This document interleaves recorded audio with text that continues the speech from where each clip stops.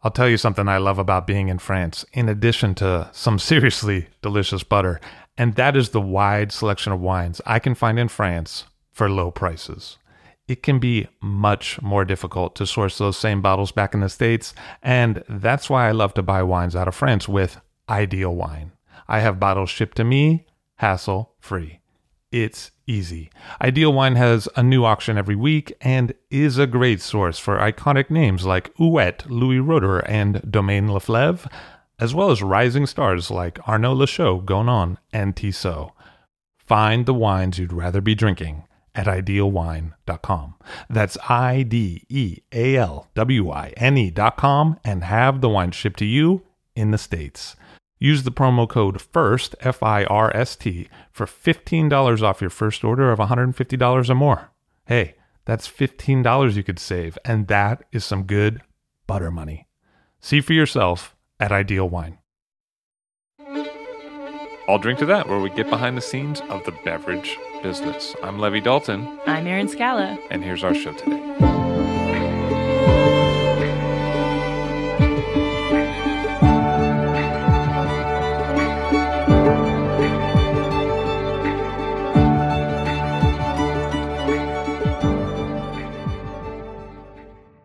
Silvio Messana on the show today of Monte Secondo. Hello, sir. How are you? Very well, thanks. Thank you. Thank you for being here. You're welcome. It's a pleasure. So you were born in North Africa? No, I wasn't. I was born in Florence, but I was raised in North Africa. I grew up there in Tunisia until I was 18, and then I went to college in Florence. So I was there from almost 0 to 18 because I was just born in Florence out of a desire of my parents to have us, my sister and I, Italians, because my father and my grandfather were born in Tunisia, in North Africa. And at that time, it was under de Gaulle, who was president, probably most people know him, president of France at that time. And he had a rule that the third generations would be of the nationality of the country they were born in. So in this regard, we would have been, my sister and I, French. And my father was very nationalist, I guess, and so he wanted us to be Italian. So they flew my mother and him to Italy, to Rome for my sister, and to Florence for me. What was it like during your period of time in North Africa? What was your dad like? My father was a musician, and the memories I have, he died when I was 22. The memories I have are of a person who was very much into his world, his own world, music world. He was a true artist, I think, in his own way. He was a musician after the war in Rome. Unfortunately, what I have had is mostly stories from the past, and I had not the chance to leave him as a musician. But a lot of good stories. He did play some music for a while while he was in North Africa, but he couldn't meet there. He couldn't have there were not enough good musicians for him to play. He was a jazz player, saxophone player, and a funny person, a nice man. Not really a father in the sense like he would never tell me, study or wear a sweater or eat, parent stuff. He was in his own world, and I loved him. He was a great man, and the memories I have from the wine part, which is actually where it all comes from in a way, is the smell. The smell of the winery in Grombalia. That was the town. It was 30 kilometers south of Tunis. My grandfather had not landed, but because he was he was working on ships. He was supposed to be a captain, and he stayed in Tunisia and then made some investments and made money there. And he had my grandfather and my father had some buildings in Tunis, and there was a gas station also, and vineyards in the south of Tunisia. It was near Cap Bon, so it was halfway between. For the one who knows it, it was halfway between Tunis and Hammamet, and it was called Grombalia. I remember it was probably about 60 hectares. In acres, that would be times 4, right? Times 2.3. Okay. So about 150. Yes. And it was all Goblet, planted, same type of vineyards like you would see in Bordeaux. So short Goblet and probably Merlot, Cabernet. There was no bottling at that time. The house was an old colonial house. And I have very fond memories from that house that was then taken by the government. And I still remember the smell of the winery. That stayed with me all my life, really. It's amazing.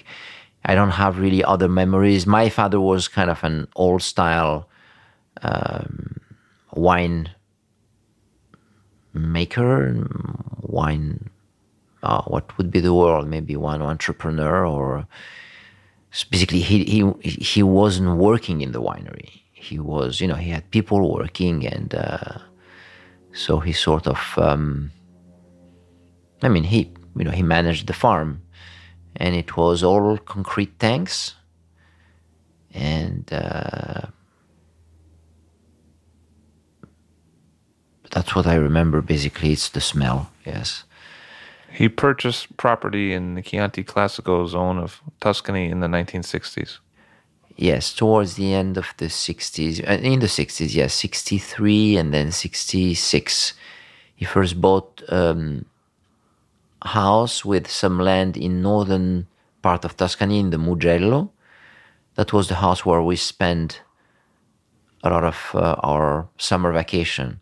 Before that, I was 7 years old when he bought it. So that put us around 63, 64. Before that, our parents used to take us to Switzerland because my mother thought that children should spend some time at the seaside, but then they would need the fresh air from the mountains. So after 1 month at the beach in Tunis, then we would go to Switzerland. I don't know if this has changed really, but there was a lot of racism at that time. And we would go there, and my father, my sister, and I are pretty dark-skinned. And my mother was blonde and blue-eyed, but, we were pretty dark. So, especially after a month at the seaside. So, we would really suffer from sort of like xenophobia, can I say that? Yes, it's not a proper word. Attitude. And it was not pleasant.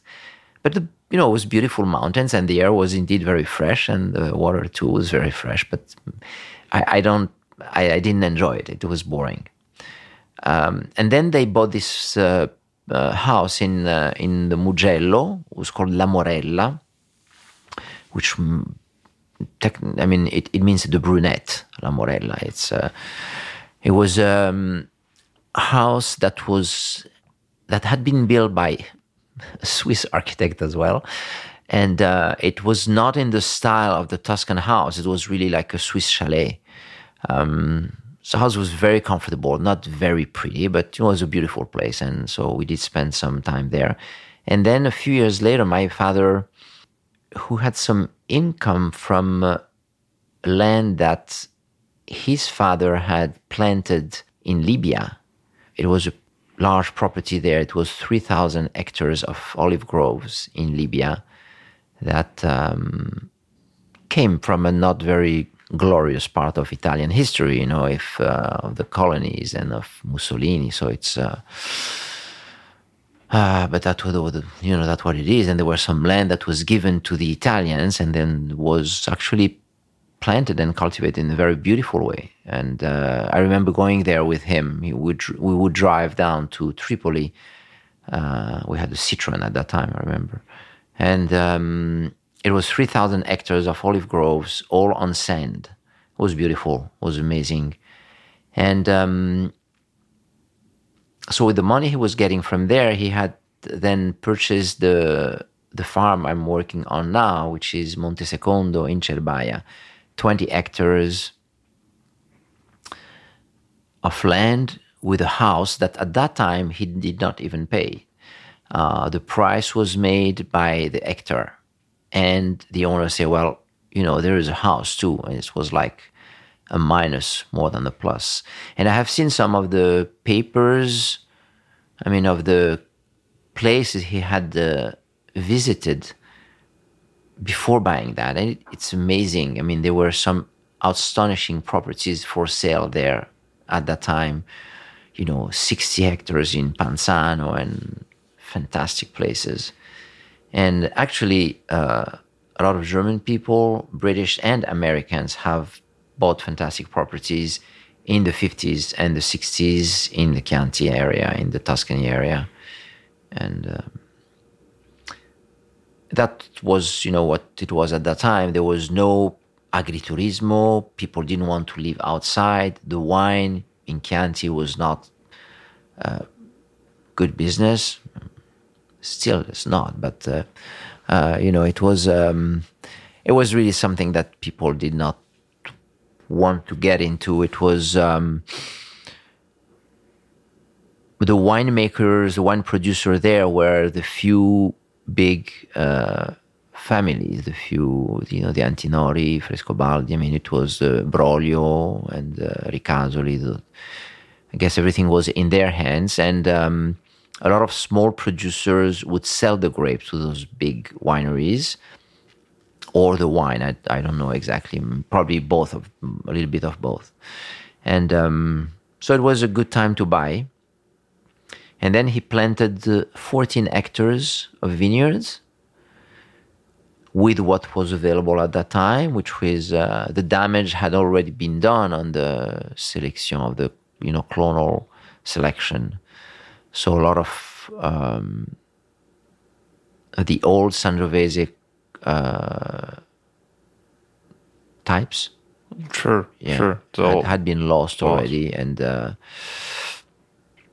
so that's what he did. And so the house in the north was a house where we would spend summer. And then he bought this land. He planted the vineyards, and then the properties in Libya were taken by Gaddafi. And so there was no more money. And so the winery, which was planned in the first place to be built, was not built. And he joined the co-op and started selling the grapes at the co-op. And you had moved to New York at some point? Not yet. At that time, I was still in Florence. I did first study engineering, and then I actually graduated in economics. But my dream was to be a musician, so then I applied to Berkeley in Boston, Berkeley College of Music, and but my father had already died at that time because I was still in college when he died, and then I finished, and it was very hard to make a living with the farm because the co-op would pay. I remember at that time it was they would pay by the weight and by the sugar. So it was embarrassing. I remember the harvest there. We would load the trucks behind the tractor, and it was so much, we would step on the grapes. I know it's not very, but that's the way it was. We would just try to sell as much as we could in terms of weight and of sugar. And, I didn't know better. That's what I did then, And my dream anyway was to be a musician. And with the wine, I did not have at that time, I didn't have a clear idea of how to change what he had done. So for me, it was, I don't even think I thought about making something different from what he had done. So it was, what he had done was the right way. So if I couldn't make money with the way he had set it up, there was no other way. And I had no money, so I applied to Berkeley. I got in, and then I told my mother and my sister that they would have to take over the farm, or I was going to sell because I didn't want to stay there. So I sold the farm. It was a difficult time still to sell the farm. There was I finally found a buyer, and he was a guy from Trentino, from northern Italy. He would drive an Alfa Romeo, and the guy was very enthusiastic. I mean, he would come there, he would sleep on the floor because the house was not really livable at that time. I mean, there was no heat, it was raining inside. He would come there and spend a few days there, and so he gave me a down payment. And I then left during the summer, went to Boston. And then in September, I remember calling my mother. I said, well, have you got the second payment from the buyer? And she said, no, he withdrew. So we got to keep the down payment, which was very helpful because, there were some debts that needed to be taken care of. And my mother said, well, don't worry, I will run the farm. And so stay and do what you want to do. So I stayed in Boston. My sister she's been a journalist in her career. And she was, at that time, I think she was in Paris or already had moved to Moscow. She was 10 years in Moscow as the director of Agence France Presse. And so I stayed in Boston. And I actually ended up staying in the States for 15 years. And meanwhile, my mother was there. She redid the agriturismo, and she kept selling the grapes to the co-op. So things were actually, there was some extra income coming from the agriturismo, and it was working this way. You married Catalina. You had children. Your mother's getting a little older. Yes. 1992, our first child was born, Pietro. He was born in New York, then Luca 2.5 years later. And then my mother got ill, and then I spoke to my sister and said, well, we either have to sell the farm or one of us has to move back. Meanwhile, I had worked in New York. I was a musician. I was playing in clubs, and I did some film music, some production. I had a little recording studio. It was fun. It was good years. And after the children were born, to make I needed more money, and so I actually asked one of the person who's now my importer, my U.S. importer, and Kevin McKenna. I asked him, well, Kevin, can you help me get a job or find something because I need some extra money? And a couple of days later, he calls me. I said, listen, Michael Skurnik is looking for somebody. And I said, what should I do? Well, you should sell wine. And I said, well, I don't know how to sell wine. I said, you could learn. So I went to visit Michael, and I guess we clicked, and it was 2 years of very good experience. It was, at that time, a lot of person who then eventually created their own company were there. So there was a lot of energy, a lot of... David Bowler, Doug Polaner. David Bowler, Michael Wheeler, Doug Polaner, Jake Halper. It was amazing. And it was, I walked in there and I could feel like these guys, they knew a lot and they had so much passion. And every Friday we would have tastings at Skurnik. And for me, it was a whole new world that was opening up. I mean, up until then, we were drinking Concha y Toro, the cab from, I think it's Chile, it was $5, the Magnums, 1.5 liters.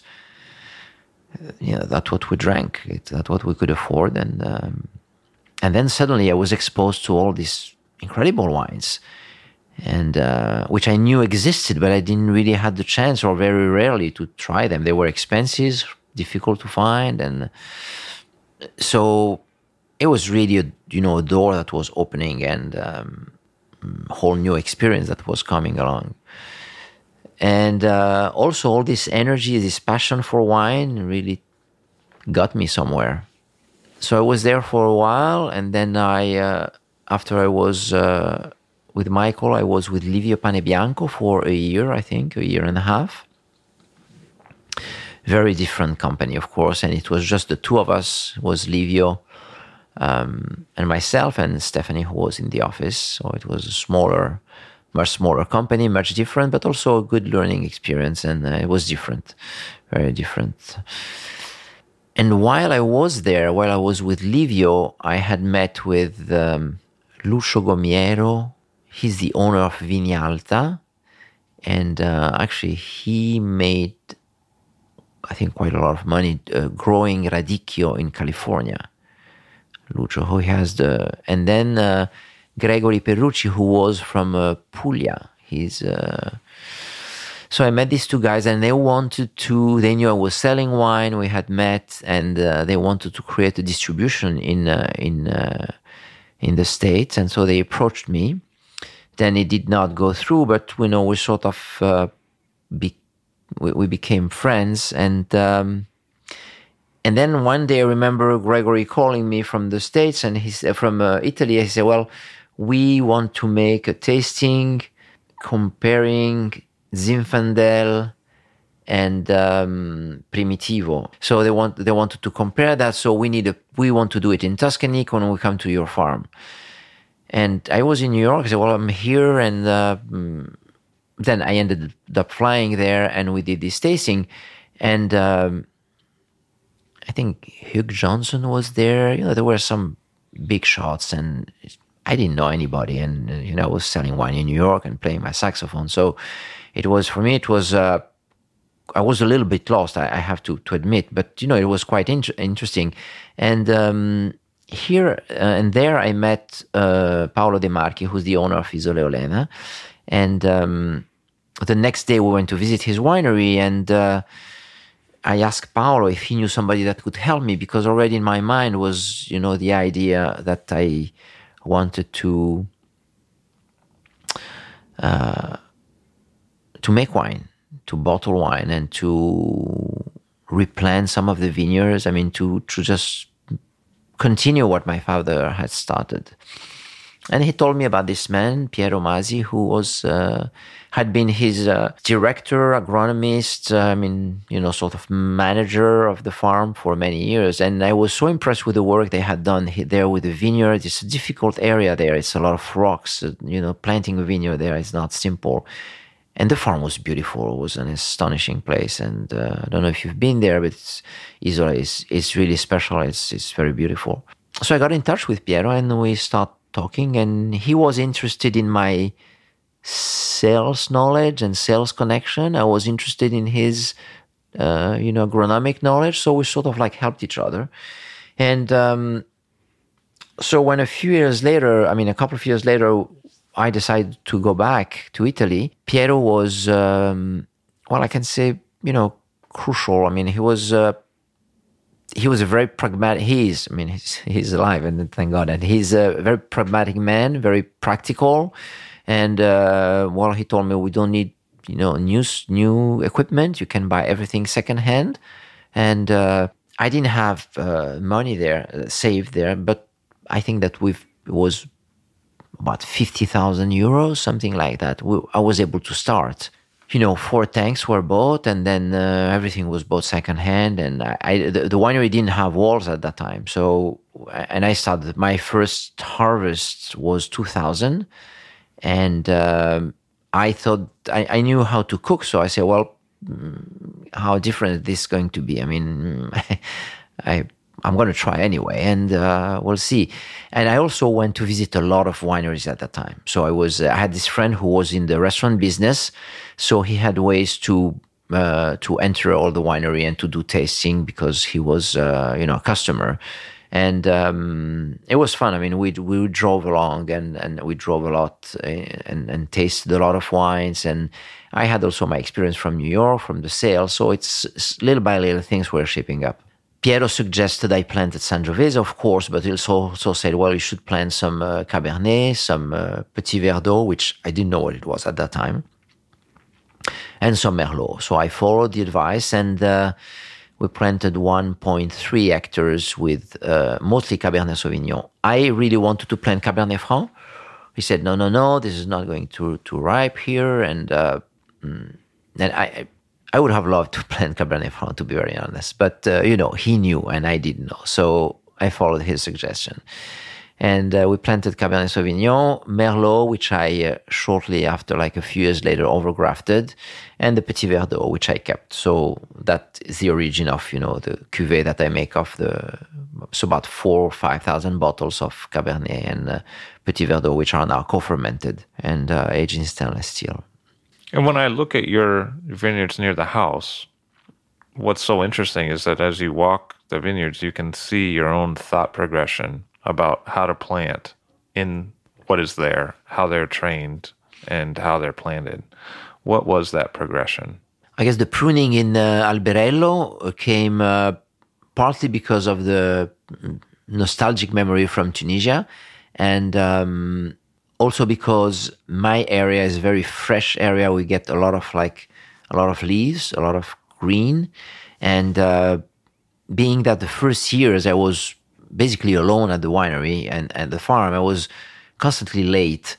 And so in order to manage it was very difficult to manage the Guyot because I would get a lot of, we say it affastellamento in Italian. It's like when you get a lot of leaves covering your grapes. And so then I would get some rot, so it was, and the gobelet, the Alberello would allow me to have the grapes just hanging below the leaves. So it was better. It was easier also to manage. After some experience, it's actually not, but that's what I thought at that time.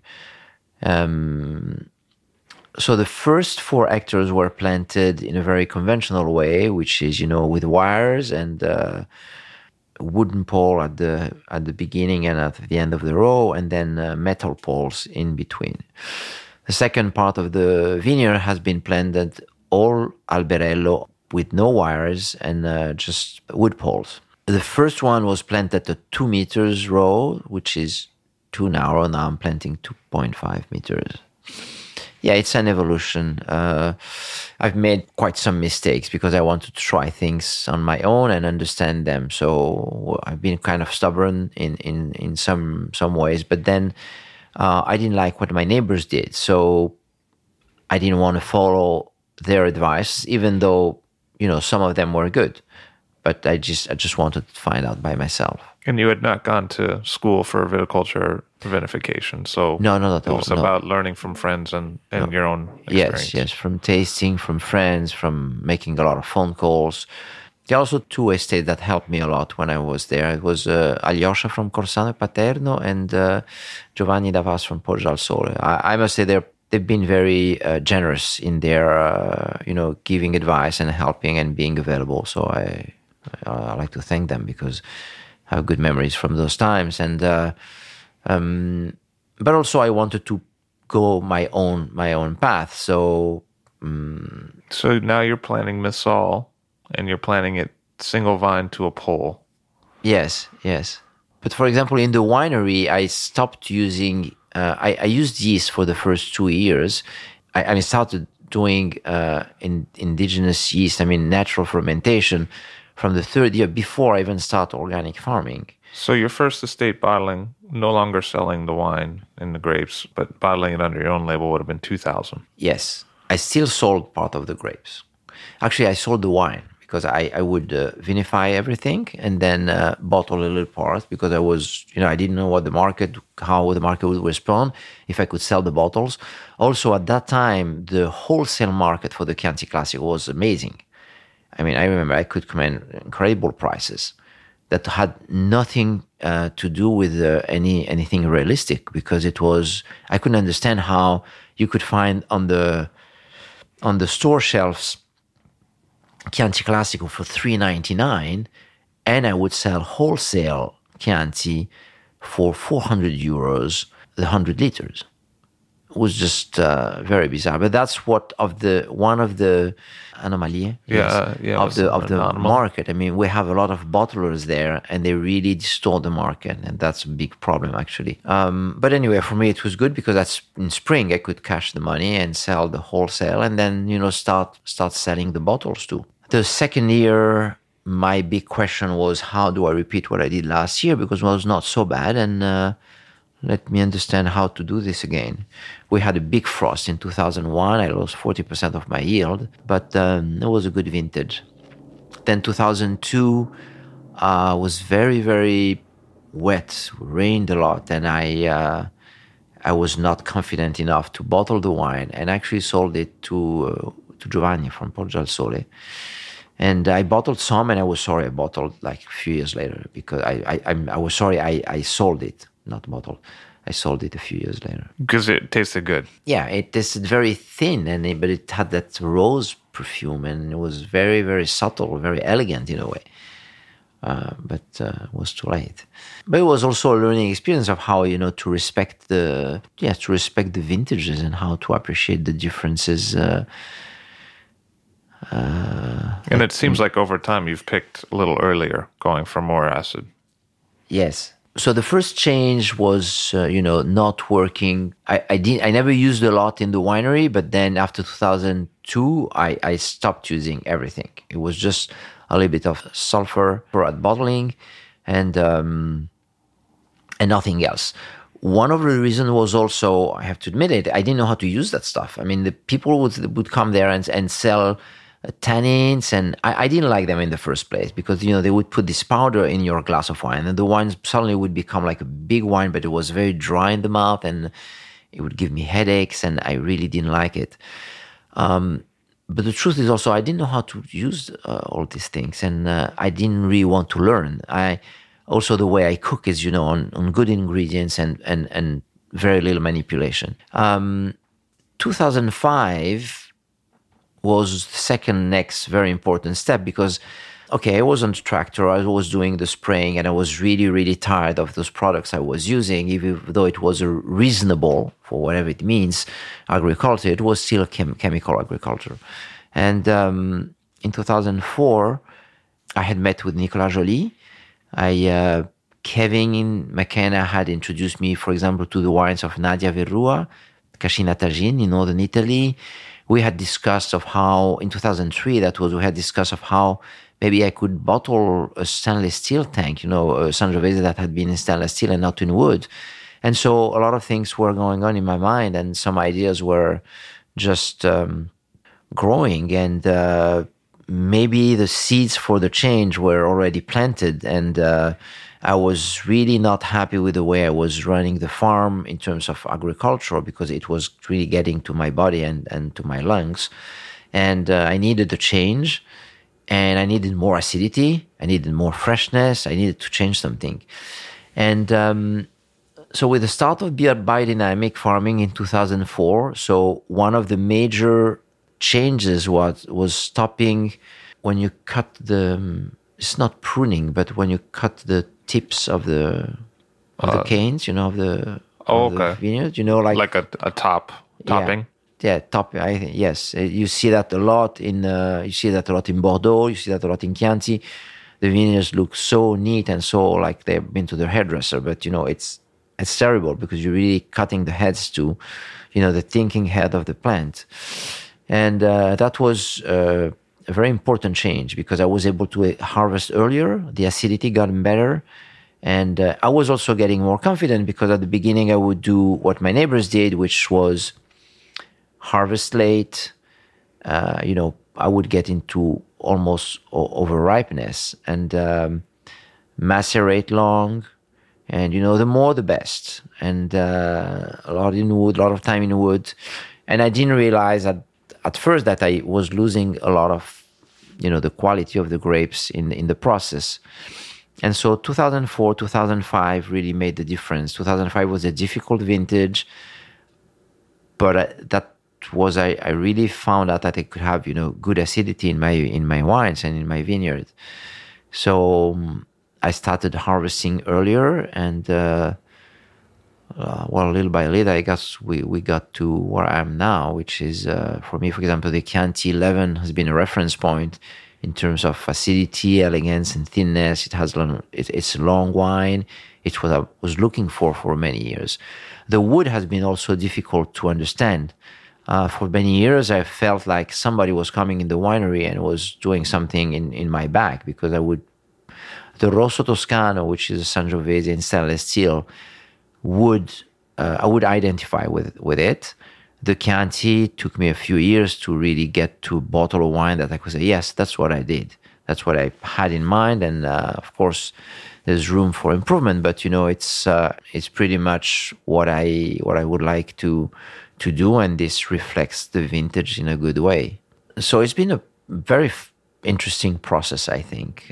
We've done a vertical tasting a few years ago of the Chianti, and it's interesting to see how the wines are really, it's like the first wines were really covered, like they were afraid, it's like protected by wood, by tannins, by really covered. And little by little, they just like undress and show their face. So in terms of planting, we were talking about that before. I've done a lot of Sélection Massale in the vineyard. I'm doing a mix of a lot of things and trying to get as much biodiversity in what I plant.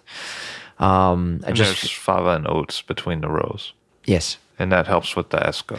Yes, it helps also. I have a lot of clay. In part of my vineyards are clay, so it's very hard clay. So that really helps the soil to get softer.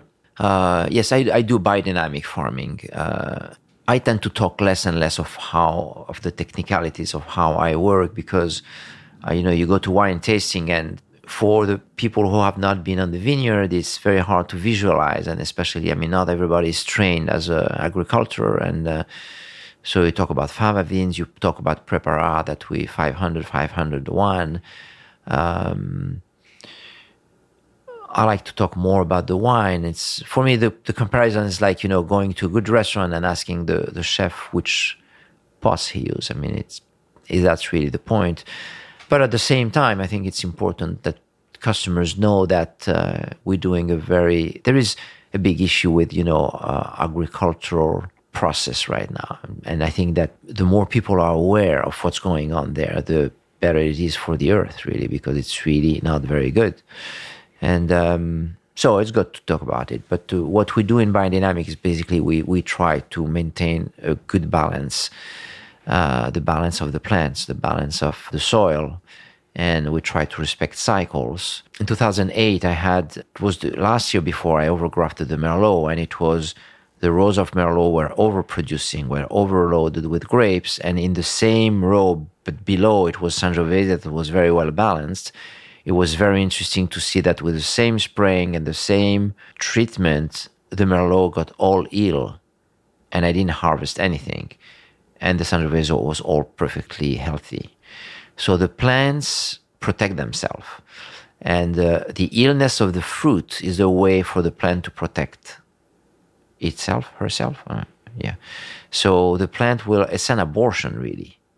The plant will say, well, I'm sorry, I'm going to sacrifice the fruit, but that's the way for me to survive. And the illness is actually something that protects the plant. I'm reading these days an article that was actually originally written on the New Yorker, and it is about the studies that have been made of how plants make decisions and all the research that have been done. And I think that's a very, very interesting field, and it would be great if people could be more sensitive to this issue.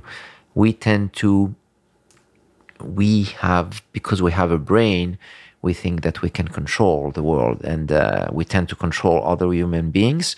And of course, we want to control plants. What are they? They're just, but it's amazing to see how plants make decisions and how plants have a survival process. And we have to consider that plants have no brain, of course, but they are living creatures, and they cannot move. So their survival is linked to other processes and other mechanisms. You cut a plant down to 10% of what it was, the plant will regrow. So the survival of the plant is not linked to its integrity. I was reading yesterday that certain plants, when they are attacked by certain worms, certain bugs, they how do you say that? They produce it's sort of an hormone or a smell that attract bees that kills those bugs. So it's fantastic. It's really, I mean, we need to really to step back a little bit and to, of course, we're talking about agriculture, and before agriculture existed, men were hunters and raccoglitori. They would pick whatever was available. So agriculture needs the intervention of a man. I mean, but we have to be more humble and realize that the plants have their own life and their own identity, and the process of fertilizing of the herbicides and really using the plant as a tool to produce is really something that we should reconsider. And I think this whole movement of, I don't like the term of natural wines, but let's talk about territorial wine, about wines that resemble to the land they come from, is really important, because it brings with it a working process that will help understand better the way we can work in agriculture. And you have started to lease another vineyard site in Vignano from a couple of sisters who were previously selling the grapes to cooperative, and they were working conventionally, and you are thinking to move that to organic and biodynamic. What's the process there? It started already. Yes, it's true. In order to replant part of my vineyard, because the old part was not in such a good shape, and even though I tried to replant in between the old plants, it was not very successful. So at a certain point last year, when I was able to finally find a vineyard, I was looking for something smaller and closer. I was able to find something far and larger. It's 6 hectares it's a fantastic vineyard. It's 6 hectares, 450 meters high. It's old Sangiovese, about 20, 25 years old, very, very well kept. It's in the position of what would have been called 15 years ago a bad vineyard, because it's facing west-northwest. Now, with the change of climate, it's really, really nice. I harvested the last year for the first time. It's crisp, it's more acidity, and there is a rightness in the wine that come from there that I'm very excited about. Yes, they have what they did was also reasonable agriculture, for whatever it means, as I said before. So, but we started already last year. I mean, we changed it right away. So we were able, for the 2013 harvest, to already produce grape with no pesticides and no herbicide. I mean, completely organic. Of course, the translation to be certified organic takes 3 years. I will start biodynamic farming there as soon as I can. I'm already applying some of what I'm doing at Monte Secondo. It needs it will take some organization, but yes, we are already starting that, and we are on the process of. And you've also been using clay amphora at Monte Secondo for some of the aging of the red wines. And how has that worked out? It's a fantastic experience. I first tried wines in clay from some French producers, and I was impressed at the purity of the fruit. I like to call those wines, I like to see that those wines have a sort of a luminosity. My goal, my dream is to make wine that are very direct, that are very that have a strong personality. I like to call them vertical wines. I don't like horizontal wines. For me, horizontal wines are pleasers, wine that do not show themselves right away. I mean, they try to maybe be more than one personality. The amphora is also a container that allows me to do a long maceration, which with Sangiovese had not really been done before. So I was very excited to be able to start that. I was able to get some very good amphoras. The clay in the amphora is very crucial. Also, I like to say that the amphora comes from its soil, its water, its heat, and its light. So it's material that comes from the earth. It's a natural container, it's very porous, And I was able to do some long maceration, 6-month maceration on the skin, after which the wine is racked and bottled shortly after that. It's a very interesting process. It's dangerous also because they are multipliers. They really enhance the process of maturation, of the evolution of the wine. So you have to be careful because the wine can also go wrong very quickly. Because it's unlined in for us, so it's not lined with anything. They're completely bare, yes. And then you've also experimented with even going longer, like 8 months maceration for certain lots. No, I haven't. 6 months on the skins. What I have done is that I have. Okay, this is the point. The amphora are in the winery where I make the wine, and it gets a little warmer in the summer, even though it's very well exposed to the north face, to the north wind. But still, the amphora are very porous, and I think it would be very risky to keep the wines in there during the summer. What I have done on the first vintage of 2010, which was actually, I had some Cabernet in there because the amphora came late. That's all. I had 3 amphora coming in. I wanted to try. Is that I put them, when I take the skins out, I put the wine back in the amphora. But the experience has shown me that I have to be very careful there because it's like putting a person, the skins protect the wine. And doing that is like putting a person that has not been exposed to the sun in the middle of the summer, in a very warm beach or something like that. The person could get burned. So the air, the porosity of the amphora is so high that we have to be careful. So my approach now is going to be to rack the amphora to bottle, and so the aging is going to be in the bottle. I'm trying to release those wines later.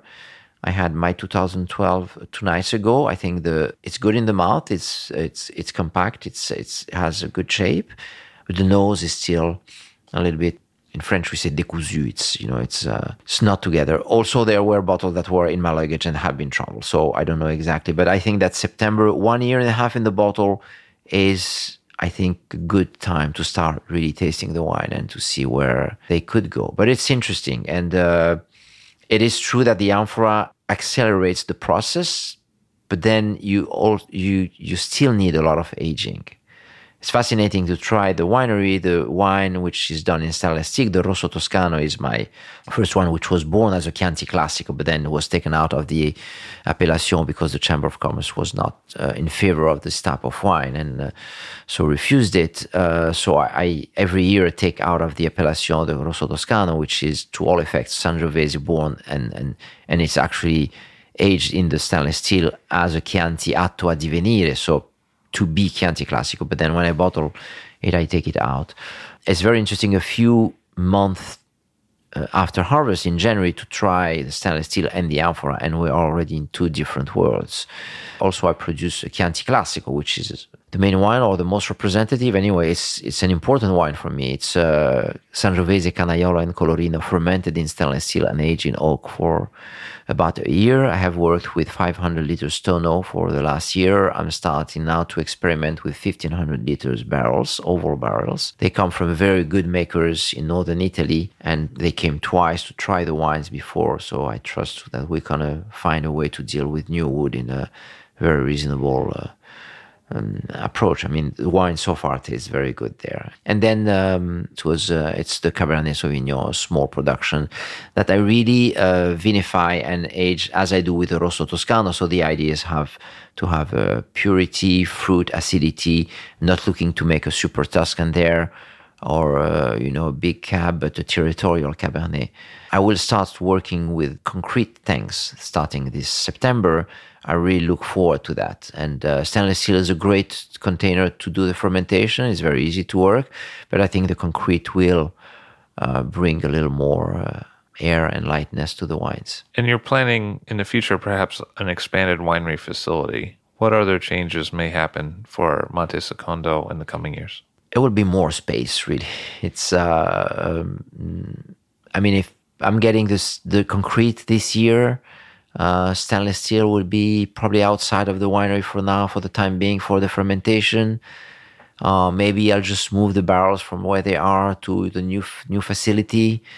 But I'm not planning any major changes in the sense of, I mean, it would be more practical for me. So I'm working on, working in a better way, in an easier way, making my life easier. That's now we spend a lot of time in moving things around, bottles, boxes, pallets, and that's expensive. Just the two of us at Monte Secondo. So I have a helper who is a fantastic person. He really is he's also very passionate and very curious about biodynamics. So he's been attending some courses, and he really helps me a lot. And then I have another person who helps me in Vignano, and he needs a little more, training, but he's getting there. Yes. And have any of your sons expressed interest in following you in the winemaking? They're curious about it. No, so far they're not working with me, or we drink together, we taste together, and I like them to have their own path and have their own apprenticeship. I would say I really think that learning to work with your father is probably not the best approach. So I really would hope that they will have their own experience, and if later on they are willing to come, one of them will be more than happy with that. And we'll see who. I have 3 boys, so we'll see. At this time, it's just nothing really. No, they're not there now. Yes. Silvio Messana, he is there at Monte Secondo. Thank you very much for joining us today. You're welcome. It's a pleasure to be here. Thank you. Silvio Messana of Monte Secondo. All Drink to That is hosted and produced by myself, Levi Dalton. Aaron Scala has contributed original pieces. Editorial assistance has been provided by Bill Kimsey. The show music was performed and composed by Rob Moose and Thomas Bartlett. Show artwork by Alicia Tenoyan. T-shirts, sweatshirts, coffee mugs, and so much more, including show stickers, notebooks, and even gift wrap, are available for sale if you check the show website, alldrinktothatpod.com. That's ILL drinktothatpod.com, which is the same place you'd go to sign up for our email list or to make one of the crucially important donations that help keep this show operating. You can donate from anywhere using PayPal or Stripe on the show website. Remember to hit subscribe or to follow this show in your favorite podcast app, please. That's super important to see every episode. And thank you for listening.